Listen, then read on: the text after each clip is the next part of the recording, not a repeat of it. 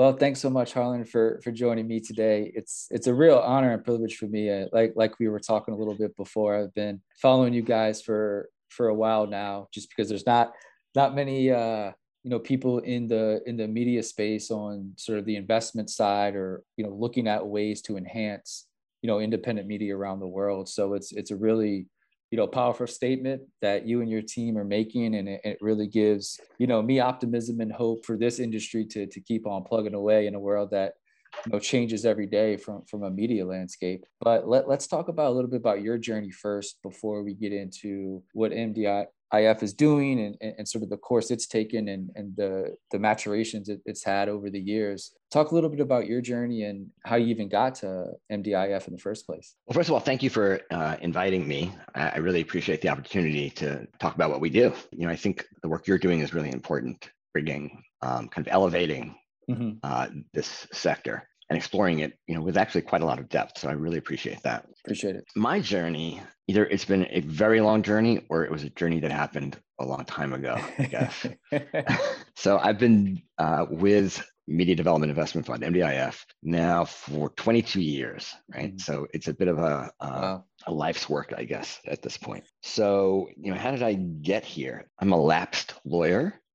So I practiced law, and I was practicing law at one of the large law firms, doing litigation. And I knew that wasn't what I wanted to do with my life. And I was looking for more meaningful opportunities. And I had a chance to take a position with George Soros's foundation, the Open Society. Back then it was Open Society Institute, as Deputy General Counsel. So that was my kind of first big shift. And I guess my first step on a path of downward mobility. So, so I was there for about a year and a half, and I realized, what the foundation did, really incredible work, and they still do incredible work. But what I realized was being in-house counsel at a foundation was not as intellectually challenging, I would say, as what I had been doing previously. And, there's a certain amount of paper pushing, and there's also the sense, I wanted to kind of be on the other side of the table, not just facilitating what other people were doing, but being, much more directly engaged in the actual work itself. So when I started at OSI, I had a matter that was bringing me Prague on a regular basis.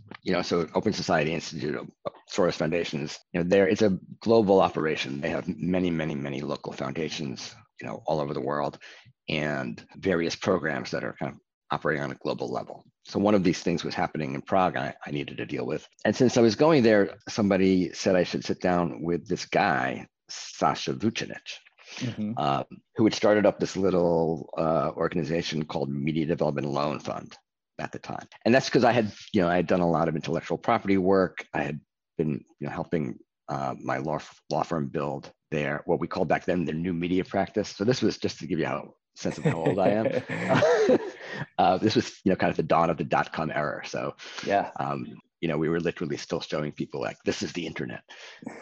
So I had been engaged with media, and I had done a fair amount of free speech cases and other things. So I met this guy, Sasha Vucinic, and Sasha was the co-founder of MDLF at the time. So Sasha is a Serbian journalist and really a real visionary.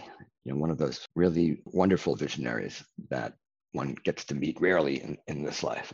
The other co-founder was a journalist named Stuart Auerbach. He was a longtime journalist at the Washington Post. And Sasha had helped found a radio station in Serbia, in Belgrade, called Radio B92.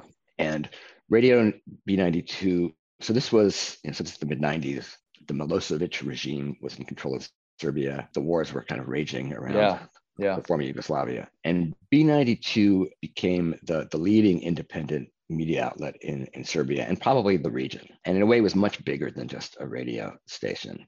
It became kind of the focal point for the segment of Serbia that looked towards the West, as opposed to, the kind of the medieval blood and armor history. Sure.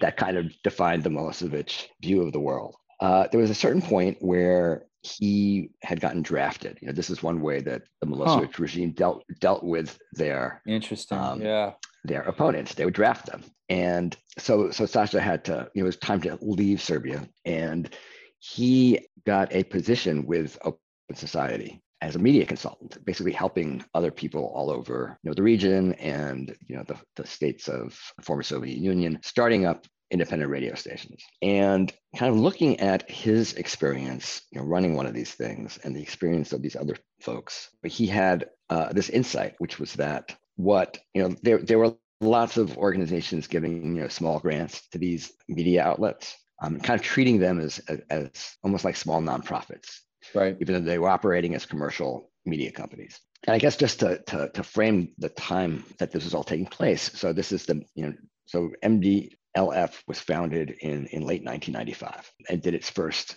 investment in 1996. So this was only 6 years after the fall of the Berlin Wall. Right. Europe was completely reorganizing. For the first time in many, many countries, there was an opportunity to build independent media. And a lot of trailblazing journalists were taking a shot at that. And what Sasha's insight was that the real problem that all of these media companies face was a lack of access to capital. Mm-hmm. You can grants. The international community recognized how important this sector was, but it was kind of a grant-making culture, which is small pieces of money for very kind of small short-term projects, and you can't really build a company that way. Like any company, media companies need capital to be able to invest and grow. From Sasha's experience, he also recognized that for a media company to be really independent, it needed to be able to survive on its own revenues and ideally be profitable, because that's the only way you can really have the power to withstand a lot of the pressures that an independent media company faces in one of these environments. So that's the key insight that kind of still drives Media Development Investment Fund, providing access to capital for independent media companies without strings attached. But there's actually lots of money available to these companies if they're willing to give up their editorial independence. And what we have always provided was a source of capital that was very much aligned with their interests. We don't get involved with editorial decision making at all. So now, just our formula, there's really two pieces to it. So the first is providing capital, but the second is providing the skills and capacity to kind of leverage that capital. And that became part of the formula from the first investment that was made, because when Sasha and the folks working with him back then set out to work with their first client, they asked for a business plan, and what they got was one piece of paper. Right? Sure. And I can tell you from the point of view of the manager of that company, the most important thing on that paper was his signature at the bottom, where he said, "This is what I'm going to do."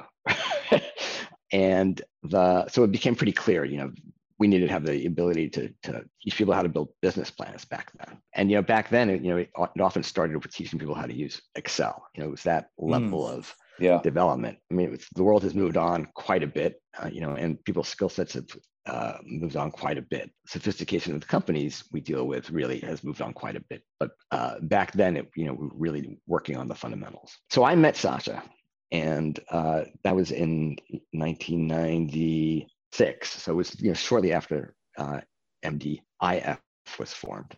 The first funding for the organization came from Soros and Open Society. So we were kind of very close organizationally. And Sasha, being never missing a good opportunity, just started basically sucking free legal advice out of me. Nice. Which I was perfectly happy to give, because what he was doing was so amazing. And to put it in context again, this the organization was built as a very specific solution to a very specific problem. Mm-hmm. And I think the part of what made it such a visionary idea was that there was no such thing as impact investing back then. Right. The word didn't even exist. Mission investing didn't exist. Venture philanthropy didn't exist. I remember it must have been 1999, and we were meeting with the head of a foundation around funding, and he reaches for this article on his desk from the Harvard Business Review, and he said, this article, it talks about this thing called venture philanthropy. That's what you guys do. And we're like, oh, okay, there's a name for it. That's great. So it was really, when I heard about it, it for me was kind of a revolutionary idea. And at a certain point, Sasha asked me to come help him run the organization, and I jumped at the chance. Yeah. It was a real for me, in a way, a radical shift, going from being a lawyer to being a manager, let's say. And we're in a sense a financing institution. We've always had a very kind of, let's say, activist approach to what we do, because what we're doing, we're financing companies that are often under incredible pressure, from economic pressure and even sometimes societal and political too, depending on what they're writing. That's right. So at the extreme, independent journalists unfortunately often have to face threats of violence. But the kind of deeper, more long-term threats are much more economic. You can blow up a printing house, or you can just deprive it of any income. And at the end of the day, the result is the same. So working in these environments, especially back then, it really required a certain activist approach. So we were having to figure out how to do things in countries that hadn't been done previously. So, for example, in Russia, as a non-bank, we were not able to do cross-border lending, and so we pioneered finance leasing in Russia. Which is effectively, it's like giving a secured loan, but it's structured as a lease. So it was legally permissible. We did things like, so for example, there was a media company in Croatia that had a lot of money owed to it by the state-owned newspaper distribution company, which just was saying, yeah, we're not going to give you your money, forget it. Right. So we actually bought the debt from that company, right? So we bought it at a small discount, and then we enforced the judgment against the debt against the distribution company. And as a foreign investor, you have a much more privileged position, let's say, in trying to enforce a contract in a country that's hungry for foreign investment than an opposition media outlet. And of course, when the folks we work with come under pressure, we do whatever we can to shine a light on it and bring the international community to engage. Because actually, in most of these countries, the best protection any independent journalist can have is the attention from the international community. It depends on the country, but in many countries, that can be a somewhat effective brake on a government's actions. So that was 22 years ago, right? So I started, it was like beginning in 1998. And and I have to say, from day one, it was I was in love with what we were doing. When I say from day one, so when I started, the first thing I had to do was go to Prague, because that's actually where the main operations center for the organization was. To meet all of my new colleagues, and then I went across the border to Slovakia to actually have my first client visit, and that's what we call our borrowers and investees. We call them clients, because that's really the relationship that we want to have. And so that was to a company called Petit Press, and it publishes SME, which was the leading independent newspaper in the country, and actually still is 22 years later. Wow. At the time, there was a guy named Mečiar who was running the country, kind of classic authoritarian guy, populist. And he had driven SME from one printing house to another until finally they were being forced to print across the border in Hungary. And this was before you could send your newspaper over the internet to a printing house miles and miles away. Back then, you had to take your plates and put them in the back of a truck and drive there, and then get all your newspapers printed, and then drive them back. So by the time you got your news on the street, it would be pretty cold.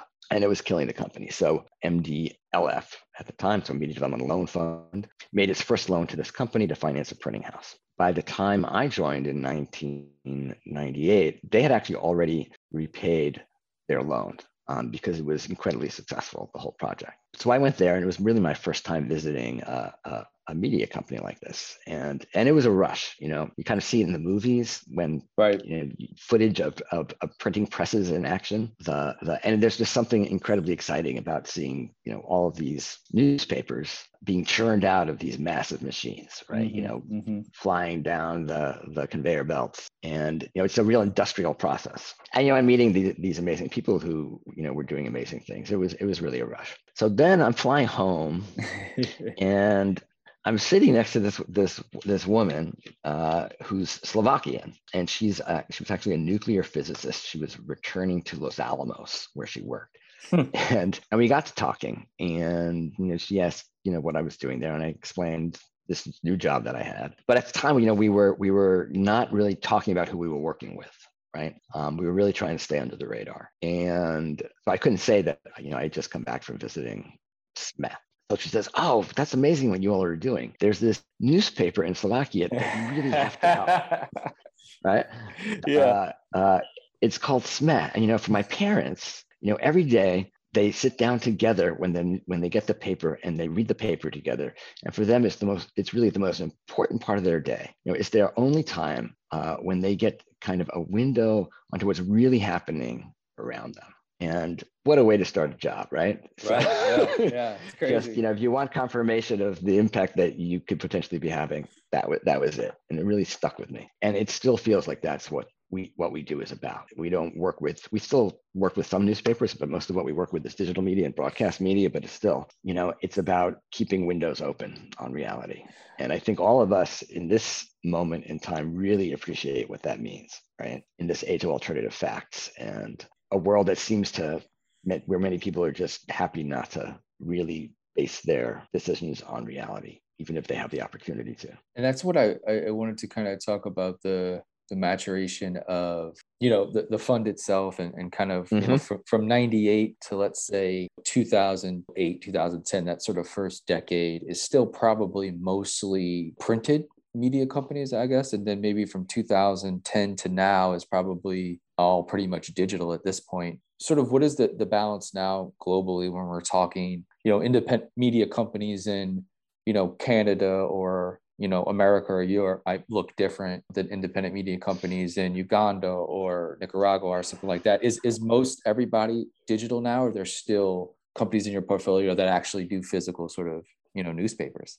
I think the way you describe it is very accurate. But the sector has transformed completely from when we started. In the early days, much of the work we did was financing printing houses, and printing presses. Because that's the big cost, right? It's crazy cost, I imagine.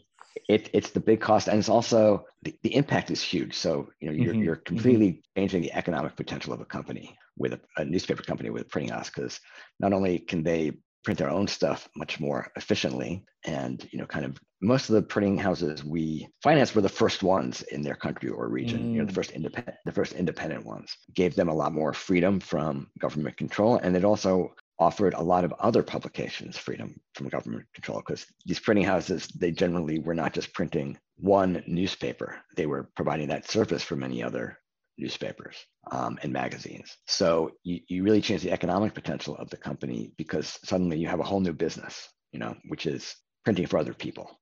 So it was very powerful in that way. And, from a lending perspective, it was great because one, there wasn't a lot of innovation, so you could really project out. Right. There was an innovation in the printing industry, maybe every 5 years, if you were lucky, you could really understand the business's potential and, fairly accurately project out future cash flow and make a decision about whether to lend to this company. And then you get this massive piece of equipment, or maybe even the real estate for a printing house to take as security. So it's, kind of, for us, most of the risk we were taking was political risk. It wasn't so much the business risk. These days, it's very different with digital media. There's very little equipment to actually take as security. There's innovation, virtually every 5 minutes. Right. Yeah. The business models are changing almost year to year. So it's a completely different kind of financing business, exactly as you said. And that really, forced us to go through a pretty significant transformation of ourselves, in how we worked and how we approached our work, exactly at the time that you said. So really, 2010, 2011, when we made that shift. And what's interesting is, there was an assumption that print was dead for a long time, and, you get all of these analysis, this is going to be the last year that a newspaper is printed in a given country, right? And none of that has come to pass. Newspapers are still a business.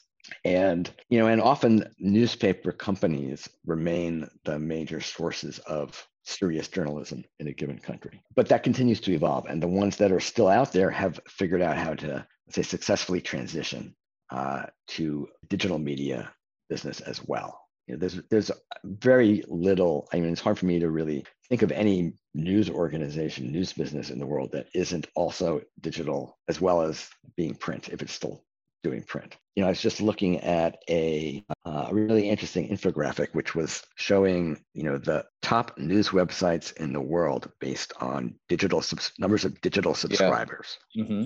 Almost all of them were newspaper companies originally, Yep. still printing newspapers. Yeah.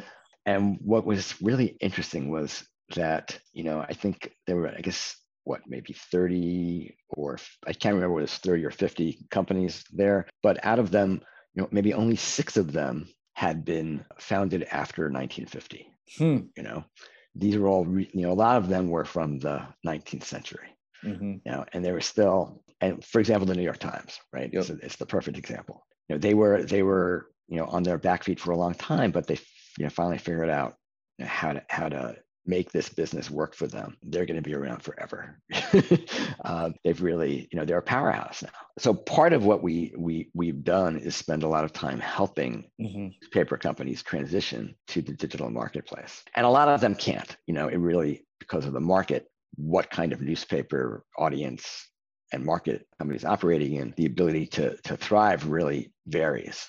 Sure. So you look at the US, New York Times, Washington Post, Wall Street Journal, they're all making a good go of it. It's the local newspapers that have been really challenged. Yep. And I think that's true through much of the world. It's being the national newspaper or one of the national newspapers makes it far more likely that you can succeed making that transition to a digital first company. In terms of business models, though, they vary quite a lot. And I think the trend that you're identifying is the recent shift of charging people for content on the web.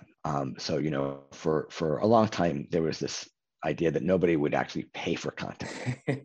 Yeah. Right. And it was a killer for newspapers, right? Because you put up all this content, you were completely reliant on digital advertising for revenues. And it's, that's not a great business, meaning that the ad pricing for digital is so much lower than what one could get for a newspaper ad. But that shift has really, happened relatively recently, but in a very strong way. And, it started with, a lot of people point to things like Netflix and Spotify, things where people started to actually pay for digital content. And it kind of created a shift in the culture, where people were willing to pay for content. The trend for charging for newspaper, for news content is really relatively recent. The New York Times, in a way, I think really pioneered that with their paywall. And they finally got it. A number of folks had tried. They were one of the first ones to get it to work. Interestingly, the first digital native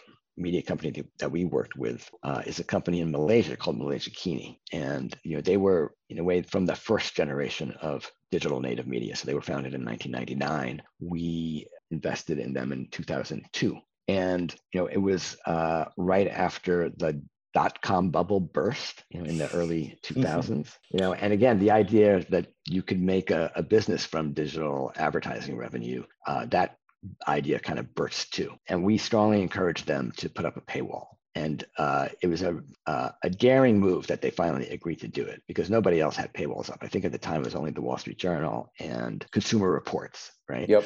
Where people are paying for something that has a lot of financial value. It's not just you're reading something interesting, you're trying to understand which car you're going to buy and what you're going to invest in. So there was some sense that kind of content people would pay for, but for just general news content, really people didn't believe in it. And that paywall really saved that company. And it's been very successful, and it continues to be a major source of income for the company, which is now the largest news site in Malaysia and has been for probably since 2008. So we could take Malaysia Kini for an example.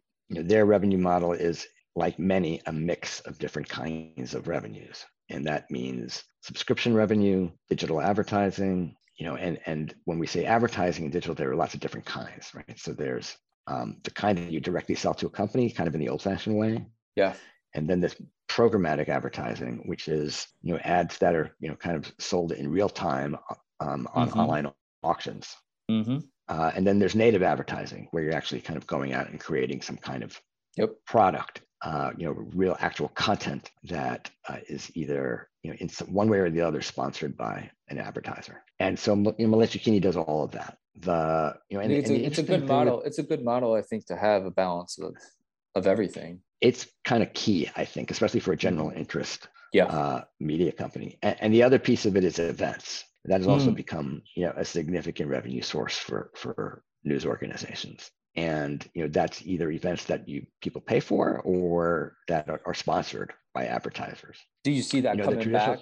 Do you see that coming back? Just real quick, out of COVID. The events business. So you're exactly right. So that the whole events business, certainly live events businesses, completely were crushed by COVID. What many of our clients found was, it forced them to move to digital events. Mm-hmm. Mm-hmm. And for a significant number of them, while their revenues may have been lower, the profitability was much higher, right? Because you could, the actual cost of putting on is much lower, and you could get far more people attending. So, it's been interesting. So it's during this time of COVID, there's a significant segment of the companies we work with actually came out stronger, and, with Amazing. Greater profitability during the COVID period. And part of the, and that's not uncommon in the media space right now. And that's partly because, whenever there's a crisis, there tends to be kind of a rush to quality information. And so, people, we talked about buying cars or making investments. Here you're talking about, how do I stay alive? So people really want information that they can really trust and rely on. For that kind of media, all over the world, you saw digital subscriptions increasing in a very strong way. And many of the companies we work with, experienced that as well. When we talk about paywalls and subscribers and being sort of maybe digital first, for lack of a better term, as a publishing company and or a news outlet, does high-speed internet come into play at all, to where in Botswana, right, or Cambodia or Senegal, Somalia, some places like that, is it still difficult for them to have a digital first environment that would be scalable, because maybe like they just don't have sort of 4G, 5G, right? Is the infrastructure there for media companies in the developing worlds to really thrive? At this point, I would say that mobile phones are probably, when anybody has any basic income, the first thing they're going to buy is a mobile phone. Right. And so I think that there is, throughout most of the world, there is deep penetration for mobile phones. Yep. And that's how people access the internet, right? I mean, it's interesting in many countries, actually Facebook is the only way that they people equate Facebook with the internet, because that's how they access information. Facebook has, in many countries, they've provided free internet access, right? So they subsidize internet access through mobile phone companies, but you can only access Facebook and things through Facebook. And so, but that has really increased the number of people who have access to the internet. Again, I think the speeds really vary, and not only country by country, but region by region. But you take India, for example, in over the last few years, there's been massive increase in mobile phone and broadband penetration, because one company brought down the rates significantly to a point where all levels of society there could essentially afford it. And I think that's happening one way or another throughout most of the world. There are definitely certainly places, I mean, look, what we saw here in New York over the past year, there are lots of people in New York who can't access the internet in a way that's robust enough to engage in schoolwork, for example. Right. It really sucks doing homework on your phone. Totally. Yeah. So I don't want to overstate how ubiquitous access to content is, but at some level, people can access information pretty. It's not 100%, but it's a significant part of the world. Whether they can access independent information is totally that was my absolute next question was that exact one. So there are kind of every year there are press freedom rankings that are put out by various organizations like Freedom House or Reporters Sans Frontières, and all of those indexes have shown that there's been a steady decline in access to independent information around the world. So at this point, I believe the last figure was something like 88% of the people in the world live in countries without a free press. And how does that happen? Right. So on the one hand, you get the extreme case of China, with what's called the Great Firewall of China, right? Yeah, yeah. So, where virtually impossible to get access to independent media in China without taking risks, using VPNs and various other, secure web browsers and whatnot. So it's possible, and people find a way to get to information if they want it badly enough, but that's different from it just walking down the street and having a newspaper that you can buy, Totally. or opening your computer and having thousands of choices of independently produced information. So, but that's like I said, I think that's the extreme case, is the Great Firewall of China. But in other places, it's done through a trend that's called media capture, right? And media capture has been around forever. It's just, I think, been taking a much more virulent form in recent years in places where it hadn't been a concern, let's say. So for example, take Hungary. So this is Hungary's country in the European Union. Maybe 10 years or so ago, it had a very robust free press. There was something like, if I remember the number, something like 500 independent news outlets in the country. And now there's 4 or 5. And how does that happen? And so that happens because the government, so there's a leader in Hungary is a guy named Viktor Orban. So the Orban government has been very methodically capturing the media. And that means either by driving them out of business, and one way of doing that is by limiting their access to advertising. The other way is forcing takeovers. And part of that, that goes hand in hand. If you starve a company of income for long enough, they have no choice but to sell. Or, if a company's owned by, if a company's owner has other interests, you can put pressure on those interests and force them to sell the media. So, for example, one of the major media outlets in Hungary was owned by, I believe it was a German telecom company, right? And so, in order to preserve their telecom business in Hungary, they had to sell their media outlet, and that's how media capture happens. It also, there's in countries like Hungary or Poland, in the past there was a very independent public broadcaster. So when I say public broadcaster, that's I guess the creme de la creme is the BBC, right? But most countries have one form or another of a public broadcaster, and if it's a public broadcaster, it's not there to be the voice of the government. It's there to provide a service to the citizens of the country, and part of that is providing independent and balanced news. So at a certain point, a number of governments, for example, the government in Hungary and also the current government in Poland, when they got control of the public broadcaster, they changed it into what would normally be called a state broadcaster, right? Which is propaganda organ for the state. I mean, I've talked to a lot of people in Poland, and they say that the public broadcaster there now, it's worse than it was during communist times. It takes a certain kind of form that I think really was pioneered in Russia under Putin. This very virulent, attacked version of media, where it's not just presenting the government's point of view, but is really going after its opponents in very, I would say, even disgusting ways, with getting into their personal lives and their sex videos.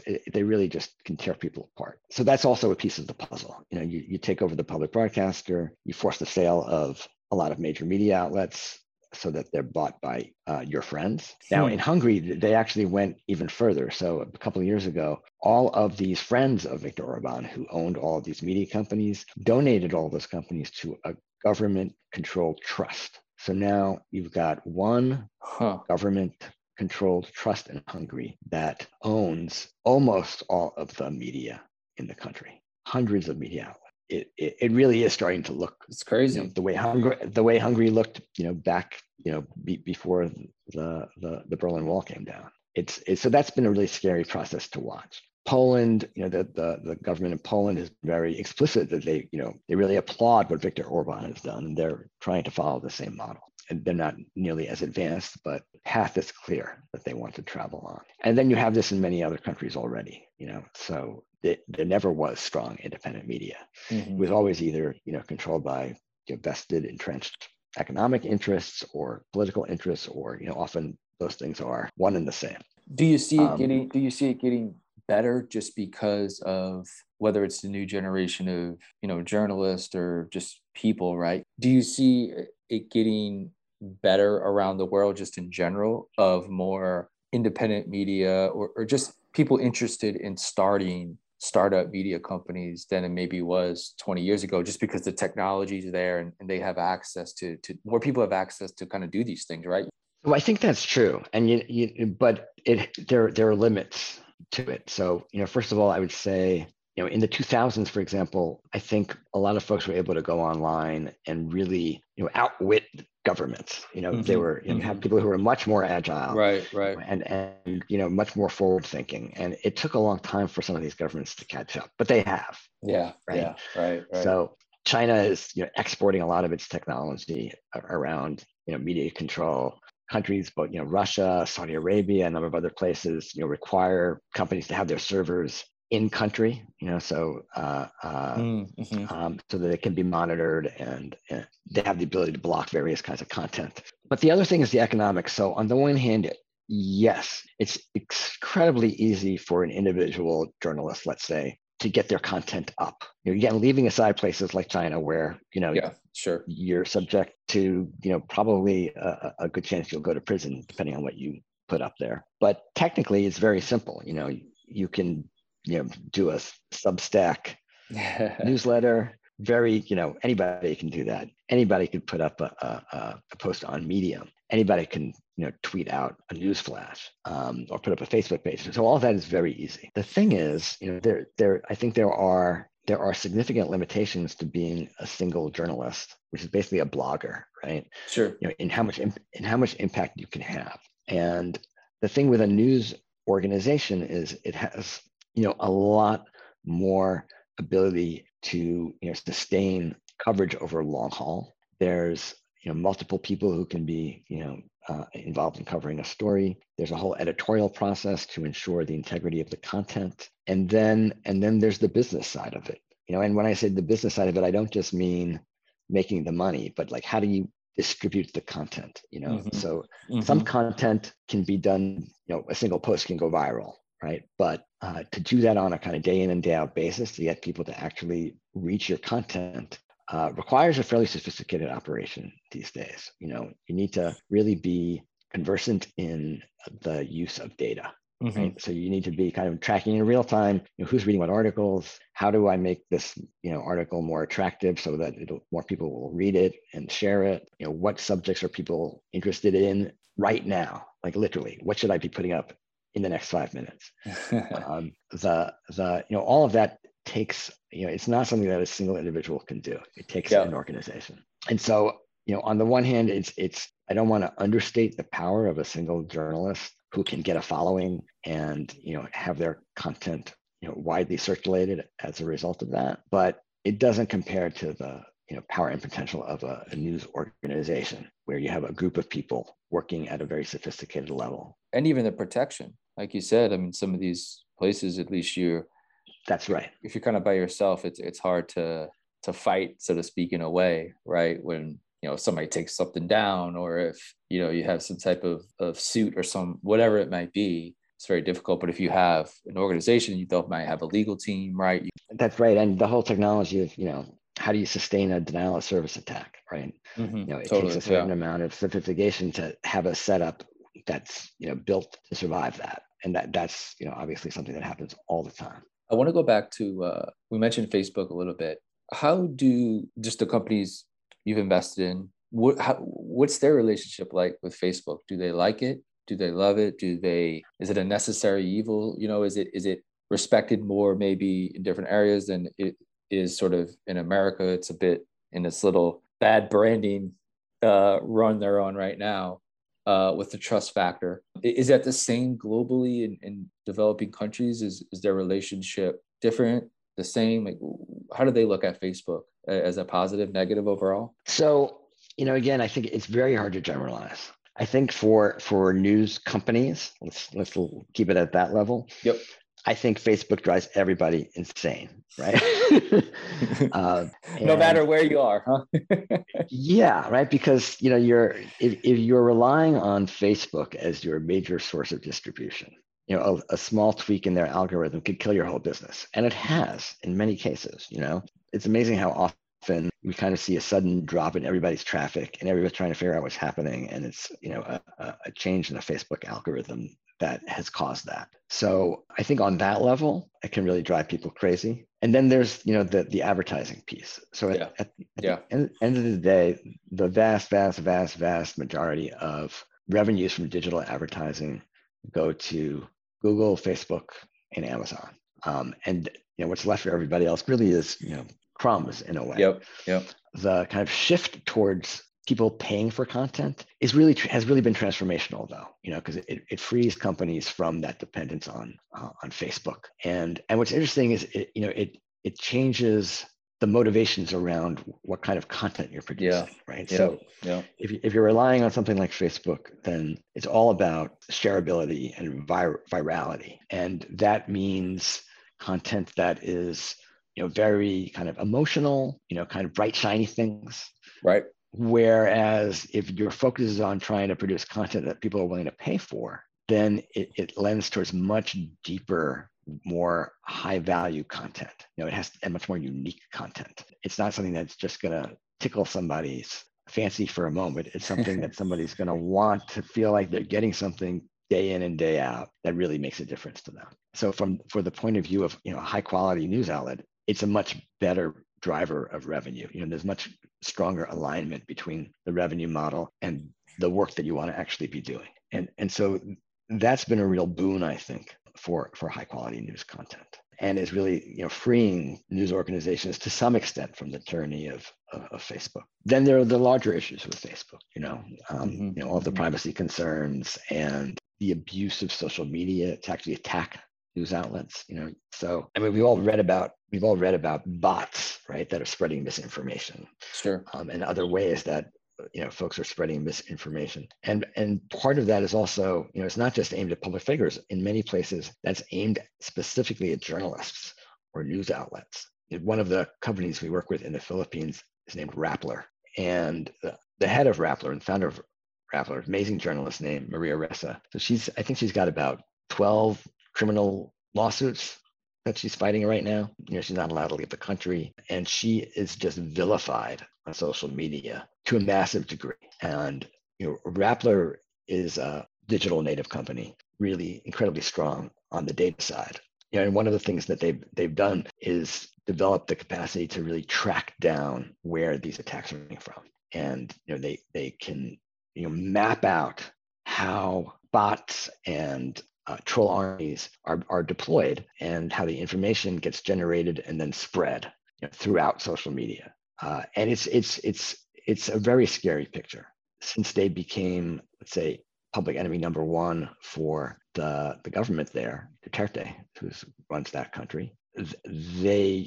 Social media has really been weaponized against them. We talk a lot about war being tanks and military and guns and armor, right? This sort of old school way of thinking of what war is, right? But like, this is essentially what sort of that is, right? Whether it's you call it an information war or a media war or audience war, right? There's this dynamic of the same sort of thing, right? It's just not Martin Luther King walking on a bridge in Selma and the police or the local government entity beating him with billy sticks, right? It's a digital form of that in a way. I think that's true. I think it's true.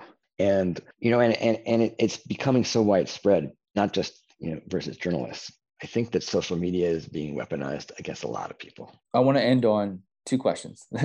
The first would be the new sort of venture side of the company is sort of coming out. And I kind of want to talk about what exactly that is compared to sort of traditionally maybe what the MDIF has been versus now, spinning off a venture side of things. What does that look like? So MDIF Ventures is a new fund that we've just launched, and it is focused on startup digital news companies. Mm-hmm. They're ranging from angel stage to Series A. but to be honest, our most of the investments will be more at that early Yeah. angel seed first round stage, and we've done this before. So we this is kind of building on our experience with what we called Digital News Ventures, which was funds that we set up specifically for investing in innovative digital news companies. And that started, I guess we started that in 2012. And we've had some very nice successes coming out of that, both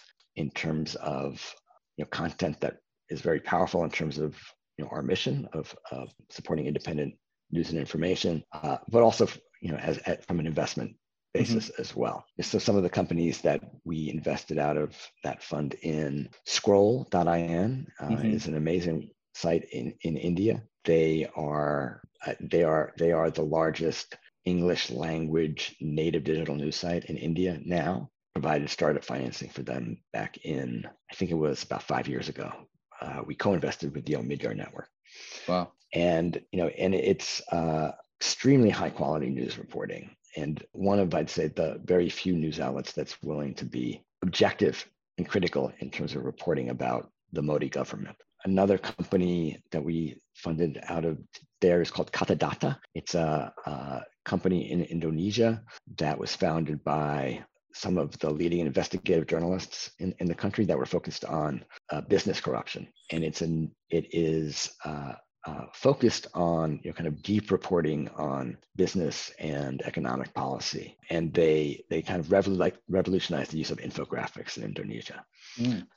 And they have been, I'd say, incredibly successful and influential with their reporting and analysis. Then there's a company in Brazil that we financed called Colab, and Colab is somewhat different. So part of when we made this very conscious shift to focusing on digital media, we also felt it was important to be very open to thinking about what does news and information really mean. So up until then, everything we did was journalism and almost all kind of general interest news companies. And what we were recognizing that with digital media, the whole concept of news and information was really changing, and we wanted to be open to focus more on why not supportive independent journalism per se, but more furtherance of the reasons why we were supporting independent journalism in the first place. So we were looking for companies that were using news and information in a way that created advanced accountability, transparency, democratic participation, democratic debate, access to information for populations that were not being addressed. And so the companies that we invest in now, while still we certainly invest in a lot of general interest news organizations, but we also work with companies that are based on community developed news, where the information is not being generated by journalists, but being generated by citizens. Then social networks that give people the opportunity to explore policy and other parts of their lives in a way that they couldn't previously. So for example, in India, we recently invested in a company called Sheroes.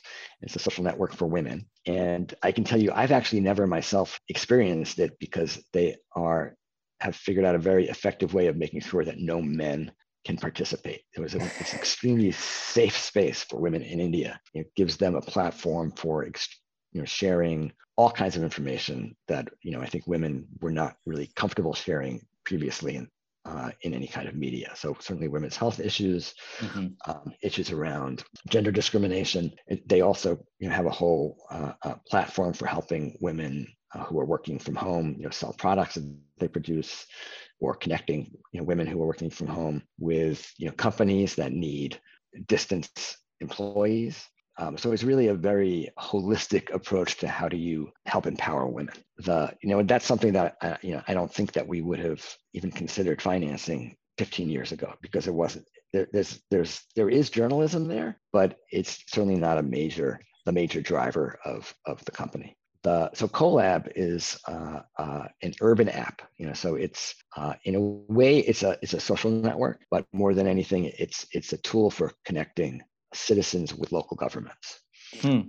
So it lets people identify problems at the very kind of granular level, like starting at the level of potholes. right? Yeah. But then it also, going to instances of corruption. It's being used for, so when Dika was spreading Yep. around Brazil very dramatically, it was used as an app for people to identify where there were areas where mosquitoes were breeding. And they could report that to the government so that those areas could be mitigated. With COVID, it's been used to kind of map the spread of COVID around Brazil. And at the same time, it let you report that you are sick with COVID, and then it will connect you with a medical professional that can help you. So it's been used for participative budgeting, which I think is a really interesting phenomena. And they continue to, I think, innovate in ways that they can use this app, which has a fantastic user interface, which is part of what makes it so successful, to find ways to connect people and their local governments in a way that is, that's interesting. Yeah. Empowers citizens. And one thing, we had looked at a lot of apps like this, around the world. What made Colab very different was that the data belonged to Colab and was completely publicly accessible, where most of the other versions of this, the data belongs to the government. Right. And the government decides what people see. So with Colab, that's not the case. MDF Ventures, these are the kinds of companies that we're really trying to uncover, unearth, and help develop. So I'll end kind of, we talked about a lot of history can be a rough thing, right? To look at and kind of overcome. And it always takes, special individuals and visionaries to kind of get us through certain times. I say that with sort of all the maybe negative aspects of media and maybe the faults of its own that it's had over the years in some areas and with some companies. What are you optimistic about? And it sounds like, some of the companies you just labeled like that is sort of a reason to be optimistic that a lot of these issues around whether it's misinformation, the negative spread of whatever type of content or government sort of lashing out, or there's a war between publishers and whatever, like there's all these different things going on. What are you sort of optimistic about? Because you're sort of in it day to day and you see, the amazing people around the world kind of, grinding it out day to day. What are you optimistic about, let's say the next decade to come? I think what I'm optimistic about is, one thing when I started doing this that really surprised me was the ability for people to find a way to do this kind of work, meaning independent news reporting, in environments when one would not think it possible. Going back to the beginning of this conversation, B92, the radio station that our founder, Sacha Bertrand, helped found. At that time, I would not have, coming from the outside, I would not have believed that it would be possible to operate a radio station like that in Serbia under the control of Milosevic. At one point they were forced off the air, and but they still found a way to. Again, they were very innovative. This is in the 90s, and they were broadcasting over the internet. Kind of fundamental desire of people to report on the truth and for other people to want to know what the truth is. That's what gives me optimism, in a sense. At the end of the day, people find a way to do both those things. It may require a lot of people taking a lot of risks, but at the end of the day, there are opportunities to triumph. Amazing, Harlan. Thank you so much for taking the time. I always appreciate individuals taking time out their day to kind of chat about, what they're doing and how they see the world and how they're impacting it from their point of view, and I always say consumers and allocator capitals are the two most important people in the ability to change the world in a lot of different sectors. Keep finding, amazing people and allocate capital towards them, and as consumers, we need to, purchase from companies we believe in and who are doing it the right way. So again, appreciate your time and best of luck to you and the rest of the team going forward. Well, thank you. It was really fun talking to you. I really enjoyed it. Thank you.